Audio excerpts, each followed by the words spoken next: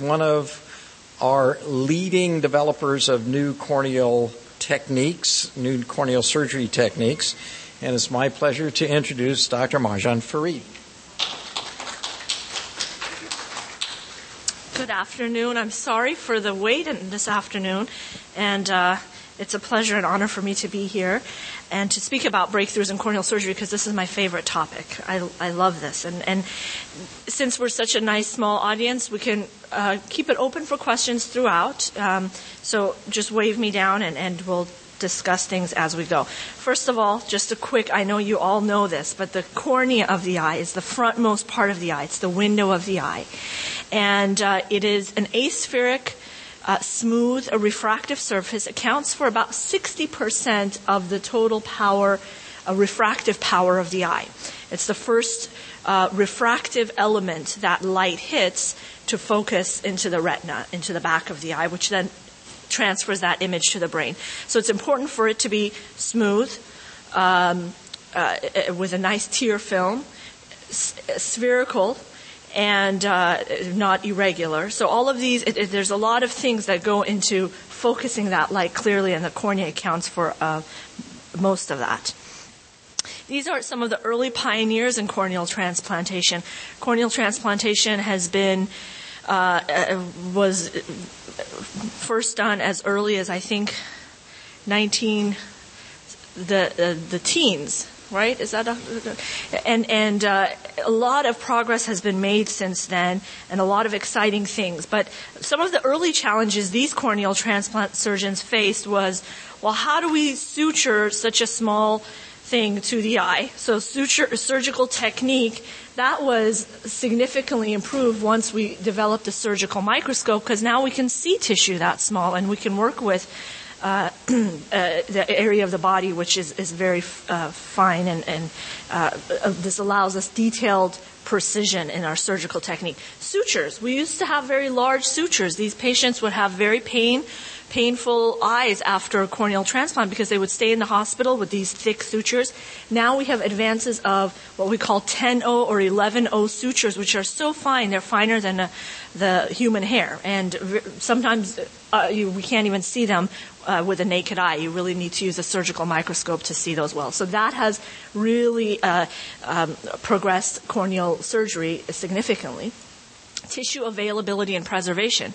A lot of patients would have to go home with beepers and wait for a tissue to become available. That's no longer the case. We can, if you're a candidate for corneal transplant surgery, I sign up patients. I say, I'll do your surgery next Monday.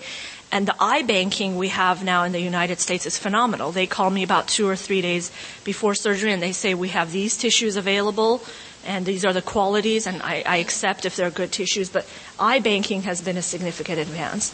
And then graft infections and failures with the advent of sterile techniques and pharmaceuticals and fantastic eye drops and antibiotics, this has significantly progressed as well. So we've come a long way already. Yes?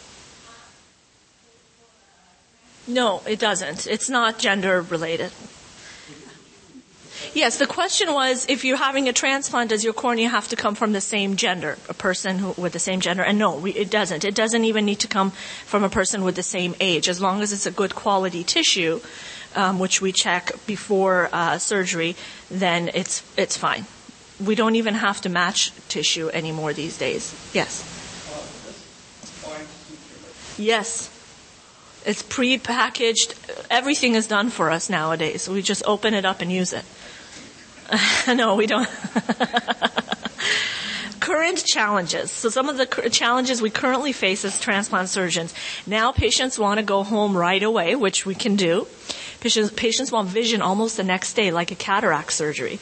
And this is a little more difficult in the realm of corneal surgery, but we've got our recovery rates and our visual recovery down from months to 1 week, months to years, down to weeks to 1 or 2 months. So we've made advances there. Recovery time and post-healing. Again, now patients go home the same day. The recovery is a lot faster, especially with some of the techniques I'm going to discuss today. And it's becoming more towards a refractive procedure, patients that want super 20/20 vision right away, and the demands have gone significantly higher for corneal transplant surgeons, but that's what causes advance in technology to grow, so we're excited about some of the technology I'm going to talk to you about today. Did you have a question? I'm sorry? Recovery time after corneal transplant surgery, it's various depending on the type of corneal transplant surgery, and we'll discuss that. But overall, patients go home, in general, the day of surgery, and the recovery, the initial recovery and the discomfort and light sensitivity usually lasts a few days to a week, and then the visual recovery occurs over a period of weeks to a period of a month or 2 or 3. So some advances in corneal surgery. Now we have disease-targeted surgery. So whereas prior to, I would say, maybe 5 or 6 years ago, what we would do is if the cornea was diseased, we would replace the entire cornea. Now we can target and only replace the part of the cornea that is the diseased portion. So we have what we call DSEC or DMEC for patients who have endothelial disease. Endothelial layer of the cornea is the inner layer of the cornea. And for those types of diseases, we can replace just that layer, which improves in terms of recovery time is faster, in terms of visual recovery, in terms of postoperative healing is a lot faster because we're not replacing the entire tissue. The wound is smaller and such. I'll talk about the details of these in a minute.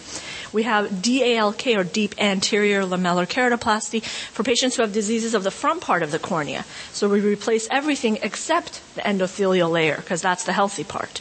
And then we have for patients with severe ocular surface disorders such as chemical burns, thermal burns, various types of things that cause significant damage to the limbal stem cells of the surface of the eye. We have limbal stem cell transplantation and artificial corneal transplantation, and I'll discuss that at the end. There's a lot of advances in this area as well. And one of the big things here that we're very proud of at UC Irvine is the advance of the femtosecond laser technology, which was first discovered and advented here at UC Irvine at the Gavin Herbert Eye Institute, and now it's becoming very popular. It's very popular in LASIK surgery for creation of LASIK flaps, but now we can use this in corneal transplant surgery and has really advanced our ability to allow patients to recover faster in terms of vision and decreasing the astigmatism, and I'll talk about that. As a matter of fact, I'm going to start with this. So the femtosecond laser is a laser which it uses a process of photodisruption, and it allows precise cuts in the tissue of the cornea at precise depths, down to the tens of microns. So very precise cuts. And instead of making this is a side view of the cornea. Instead of what we would do previously is make a straight cut, creating a butt joint, which is, if anybody knows carpentry, they know that's the weakest type of a joint. Now what we can create are these interesting shapes, top hat, mushroom, and our favorite here is the zigzag shape, where you have an interlocking tongue and groove almost fit between the donor tissue and the host tissue. And this allows a significant more biomechanical stability to these tissues. So for patients who are good candidates, at UC Irvine anyways, this is what we do, is the zigzag corneal transplantation. Here's another pictogram of it. We see here's the patient's cornea that is cut with the zigzag femtosecond settings. The central corneal button is removed, and then a corresponding donor cornea is cut with the same settings. So we have a complementary fit, a lock and key fit here between the donor and the host. This creates a nice angled transition between the donor and host tissue, which improves visual quality. You get a good hermetic wound seal and better biomechanical stability with this kind of wound. This is a study that we did, early study. We have now probably here at the Gavin Herbert Eye Institute have done more of these than anywhere else in the country, and we're getting phenomenal results, and I'll go over some of those with you. But here's a study that looked at the difference between the zigzag incision corneas versus conventional corneal transplantation. And in terms of demographics, both groups were about the same. So we looked at them at month 3, post-operative month 3. The zigzag group had 3 diopters of astigmatism. So astigmatism You don't want so much of it because it's a distortion in the corneal tissue. The conventional group had 4.46. This is significant in terms of getting patients back into glasses and spectacles, for example, in a tolerable amount of astigmatism to be able to tolerate spectacles. So significant difference in astigmatism, especially in the first and third month. This is visual acuity on patients with good visual potential, and this is a logMAR, so the lower here, the better the vision. So the red is the zigzag group, the blue is the conventional group. As early as month 1 and month 3, you can see there was a dramatic improvement in visual results, meaning that the patients in the zigzag group recovered faster. Their visual acuity came in a lot faster, and the significance in month 1 and 3 is clear. This is the postoperative appearance of a zigzag corneal transplant. This is the suture we use that we run through. We use one long running suture to close this large wound. And if you look on side view, you can almost see the zigzag there. This is a better picture of it. This is an anterior segment OCT. It's almost like an X-ray of the cornea, if you will. And you can see the shape of the zigzag right here. And this is the donor tissue and the host tissue. You can see how perfectly well they fit, lock and key fit, and how well the positioning here is. So again, here in our zigzag group, we had about 80% achieved driving vision early on by month 3, and that's 20/40 vision is driving vision versus about 45% in our conventional group. Yes? So there's still a large wound. So we have, let me go back here to that picture. Between the donor and the host, you still have a wound. Now the zigzag fits together, but you want to put stitches to make sure that those tissues stay locked. But the nice thing is with the zigzag, our suture tension is less. So our sutures are less tight because they don't leak as much. They're nice and fitted, and so it results in overall less astigmatism in the long run. And I talk about that here. So there's a greater biomechanical stability of the incisions, more surface area for healing, less suture tension with resulting less astigmatism, and faster visual recovery. Yes? I'm sorry? The sutures are done under a surgical microscope, and we suture those with a hand. Needle and thread. Yes. How do you get these zigzags that fit so perfectly? Well, we have them cut. The specifics of the laser are inputted into the laser. So we input the same specifics into the donor cut as we do into the host. So the two have the same exact cut, same measurements in terms of depth. So they're a perfect lock and yeah. The laser is very precise at doing that. That's one of the nice advents in this area. So I'm going to move on to one of the other advances here, disease-targeted transplantation. So for patients with diseases of the inner layer or of the front and mid layers of the cornea, the stromal disease, what we call, we have deep anterior lamellar keratoplasty. These are great for patients with keratoconus, anterior stromal scarring, or various types of stromal dystrophies that leave a healthy endothelial layer, but the rest of the cornea is diseased. And conversely, we have endothelial disease. We have what we call the DSEC or DMEC type surgery for patients with, for example, Fuchs dystrophy, which is a dystrophy of poor endothelial quality and count, as well as endothelial disease resulting from things such as complicated cataract surgery. So let's talk about the deep anterior lamellar keratoplasty. As I mentioned here, we're replacing the entire cornea except the Descemet's membrane. That's that inner lining of the cornea because that's the one that's healthy. We'd like to leave that in place. What are the benefits? The risk of rejection becomes almost zero because when our body rejects the cornea, it usually rejects that inner lining. So if we can maintain the patient's own inner lining, if it's healthy, all the better.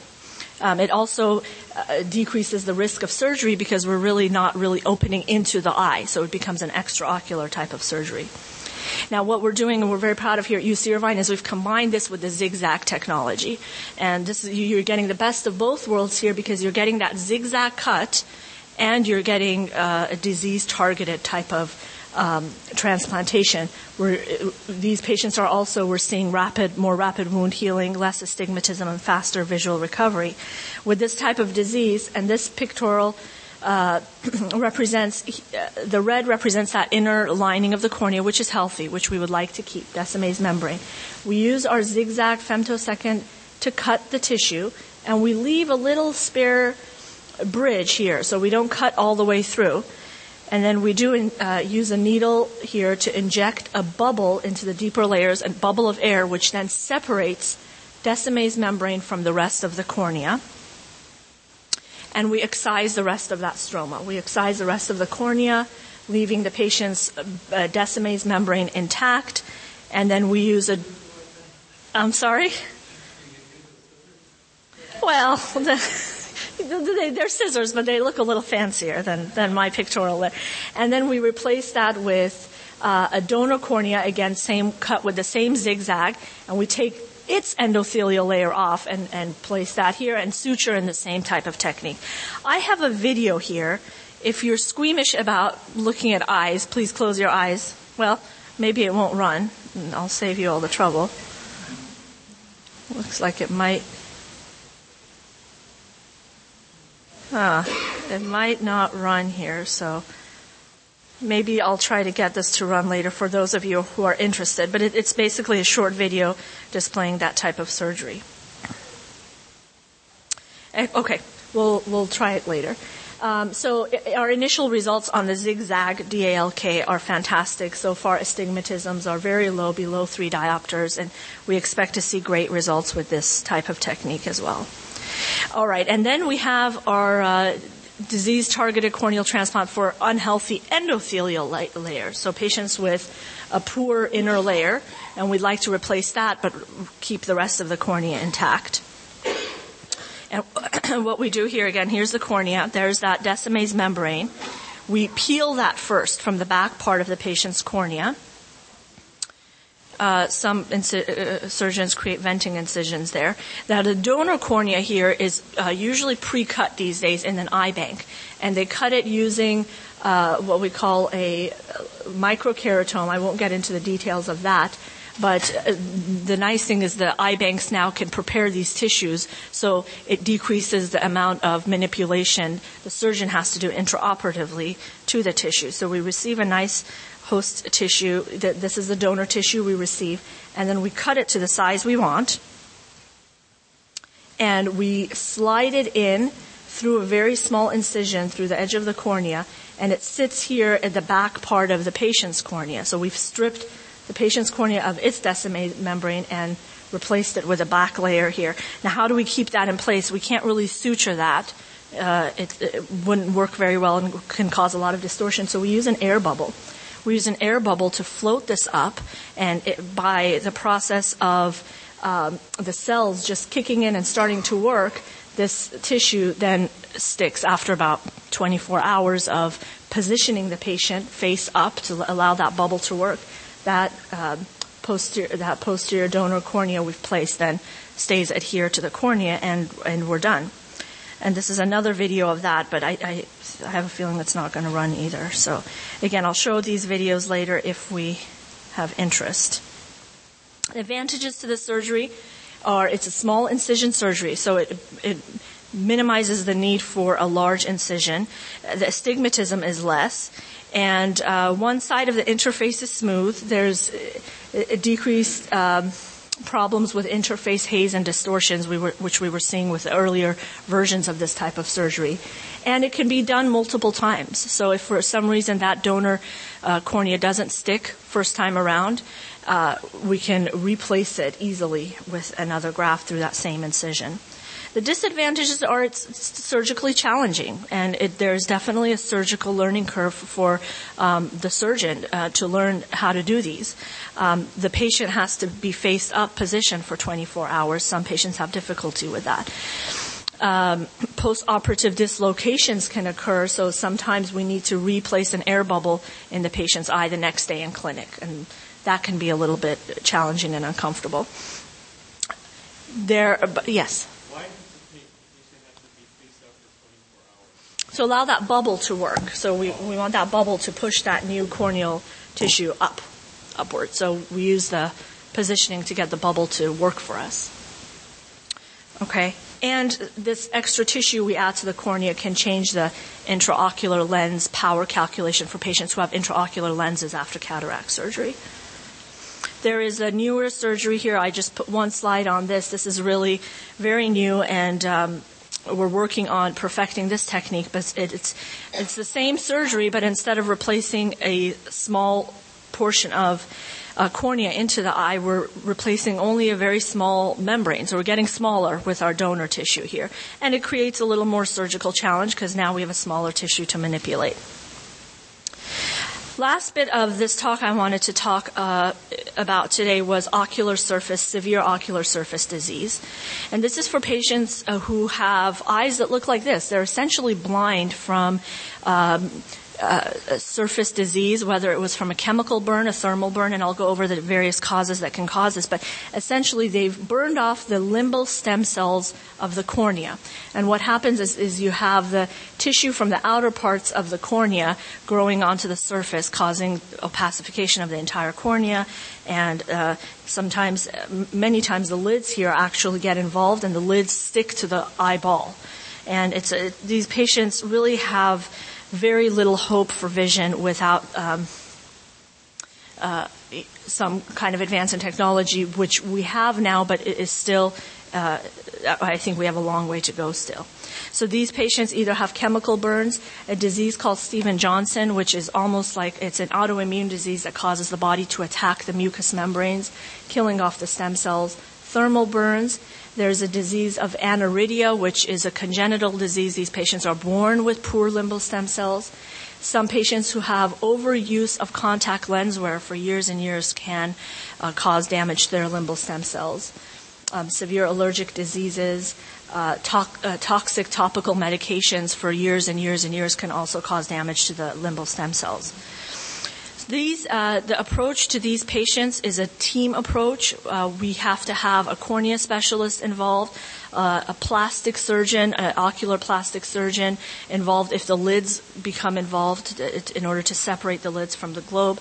A lot of patients also have concurrent glaucoma, so a glaucoma surgeon on the team is required. And then these patients need to be on immunosuppressive medications, similar to a kidney transplant, because limbal stem cell transplant tissue does tend to reject if the patient is not immunosuppressed. So we use an internist or a transplant immunologist to help us with monitoring these patients while they're on these medications. So it's a staged surgery. We start off with an eye that looks like this, completely opacified. First thing we do is we treat that glaucoma to make sure the pressure in the eye is down. Glaucoma is irreversible, so we want to treat that first. We usually put an early tube shunt to allow release of the pressure in the eye. Then we address the eyelids. We separate the eyelids from the globe if they're attached, or if the lashes are turned inwards, we need to have our oculoplastic colleagues turn those lashes outward for us and get the lids in a good position. The third part involves the immunosuppressing the patient. So the transplant immunologist then puts these patients on strong immunosuppressive medications to lower their immune system. And then we do the limbal stem cell transplant, where we come in and 360 degrees all the way around, we transplant limbal stem cells, either from a cadaver or a living related. Usually these patients are not candidates for getting tissue from the other eye because usually both eyes are affected. Now, if the other eye is not affected, the nice thing is we don't need to immunosuppress them because it's their own tissue. But we do the limbal stem cell transplantation, and then 3 or 4 months after that, we finally come in and do a corneal transplant centrally and give them a clear central vision. So this is almost a 1-year process these patients go through to regain some sort of functional vision. So this patient had a severe alkali injury. One eye went completely dead, essentially not even responsive to light. The other eye was completely opacified with a little bit of sensation of motion and things like that. So we placed a glaucoma tube shunt, stem cell transplant, and the patient finally, after about a year, vision is almost 20/30, which is a couple of lines down from that with the final corneal transplant. So we were seeing some remarkable results in some of these patients with this type of surgery. And finally, patients who are not good candidates for limbal stem cell transplant, we have available an artificial cornea called the Boston keratoprosthesis. This has actually been around for about 40 years and has gone through multiple generations. The earlier generations were not as successful, but I think the latest model here has been doing remarkably well.